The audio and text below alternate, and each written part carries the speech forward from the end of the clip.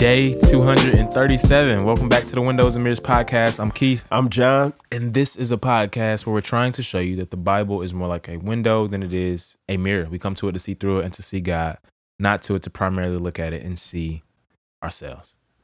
All right. So, Zechariah. All right. So, the book of Zechariah. Yeah. If you read this morning, you were probably like, yo, what's happening? What in the world is going on? Basically context. All right. So Zechariah is this prophet. He prophesies at the same time this Haggai does. Right. And so he's prophesying to the Israelites that came back from exile. Yeah. So they're on the backside of exile. He's prophesying to them and he's telling them as well, you guys need to rebuild the temple. Right. God's temple needs to be restored. Just like Jeremiah and Isaiah and Ezekiel said, yo, God's going to restore all these things and you guys have a hand in it. Yeah. But he's going to receive these 8 visions. Right. And they're going to explain current events. Yep. But also what's to come in the future. Right. And what we have to realize is that the prophets receive visions, and that's revelation from God. Right. That is God revealing his word and his decrees to his people. Right. And just like now, God's word helps us make sense of current events. Although we got to be careful. Right. And future. Yeah. Right. Yeah. And so that's similar to what's happening here. Yeah. And I love the tone of the book, how it starts off, right? It's this vision from God, but God's kind of saying, yo, like, where are they now, right? Like, hey, if you ever seen the Where Are They Now joints where it's like your favorite actor and like, where are they now? Some people are well, and some folks are like, dang, you used to be. You let themselves go. The man back in right. Yeah. And God's saying, all right, look, your ancestors, remember how I told them to repent and all of that? God's saying, look, where are they now? Right? But where's my word now, right? My word outlived and outlasted them. Yeah. They didn't repent. Yeah. They're nowhere here. So y'all listen to me, right? Follow my word. Obey, keep the covenant. Sure. And you'll see that this is the pathway towards blessing. Yeah. And the book starts off, right? So this is huge. In the prophets, this book starts off and it says, and so the people repented, right? And they turned. And so then God's going to explain, man. But the thing that just struck out to me is like, bro, when a story begins with repentance, most of the time you can be ensured that it's going to be a story with a happy ending. Stories that begin with repentance usually are stories with happy endings. And so I know the end of this book is open-ended as we're waiting, but I just think, man, that struck me this morning that you would have a group that's like, yo, they heard God's word and they repented, or at least it seems like it. Yeah. And then the visions are going to come and God's going to continue to drive home. Yeah.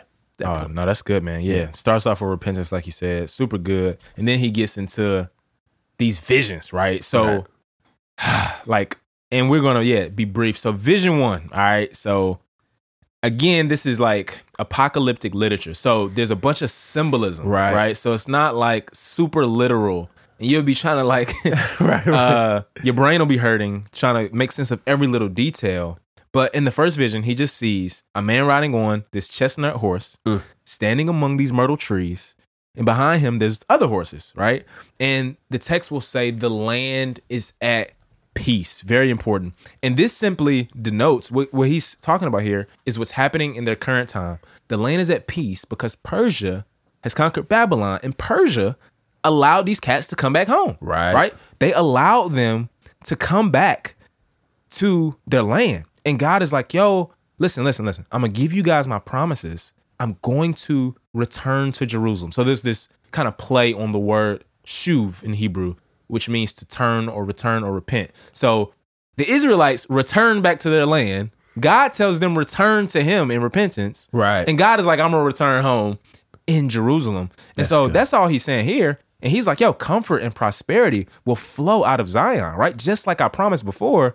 And again, the people were trying to rebuild the temple. They were receiving opposition from the surrounding nations at the time, the Samaritans, people who stayed in the land, all that kind of stuff.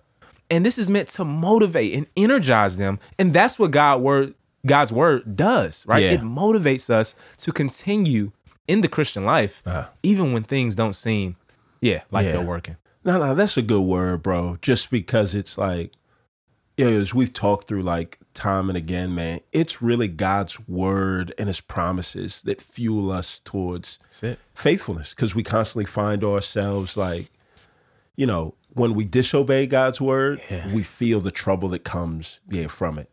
When we obey God's word and do the right thing, nothing in life is really all that we hoped it would be, right? Yeah. So in the last book, it's like, they obeyed and they started to build, but they're like, something's off. It's just not right. And so we can't expect our surroundings really to be the fuel for what we're going to do. If we're going to obey and be faithful, it's got to be pushed along by God's word. Absolutely. Yeah. Second vision, 4 horns. These 4 horns represent Assyria and Babylon. The four horns in this text is said to have scattered Judah. Right. And so we know those are Assyria and Babylon. But God is saying here, these blacksmiths are going to come and I'm going to scatter them. Right. And so we just see here like, no. Like God is going to judge the nations that he used to judge you. Again, the text is trying to show us God is sovereign over history. Right.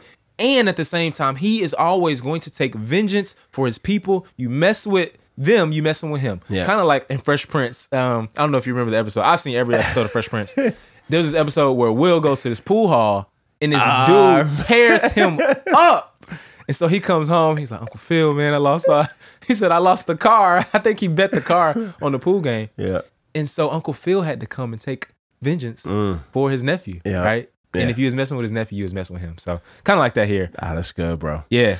Chapter 2, the third vision, right? Yeah. Comes in to take an assessment. Jerusalem's going to read. Boy got the tape measure out like, right, what you doing? No, I'm measuring, man. I'm measuring.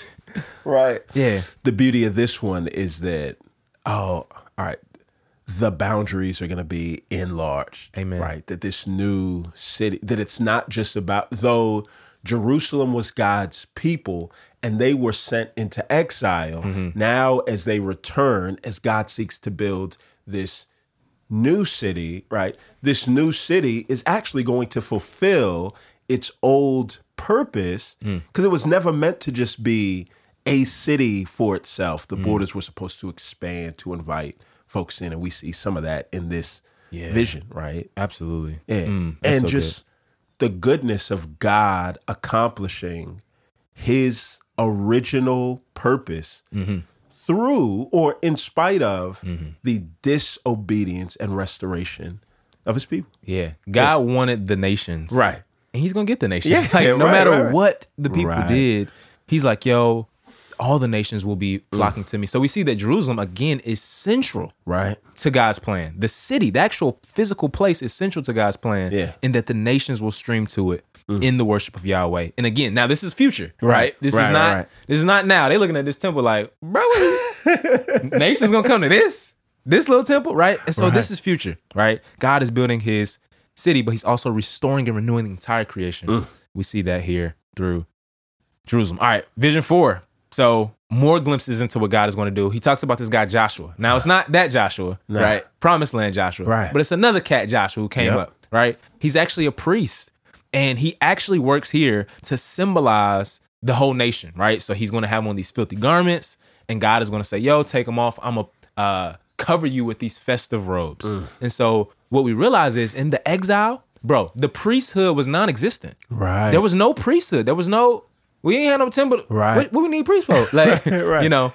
And so God is like, no, I'm going to restore the priesthood as well, right? And so Joshua is that guy here. He's the guy commissioned to do that. And God is like, yo, be faithful, obey me so that the priesthood could be restored and I'll forgive sin and you will mediate my presence back to this place. And yeah, Joshua, and then we have in Vision 5 talking about Zerubbabel. Right. One of the things that's interesting is that Joshua is a priest. Zerubbabel is from the line of David. He's not a king. He's a governor because they don't have a king right now. They're under Persian captivity. But they're right next to each other purposely because we know that this priest king is going to come and make things right.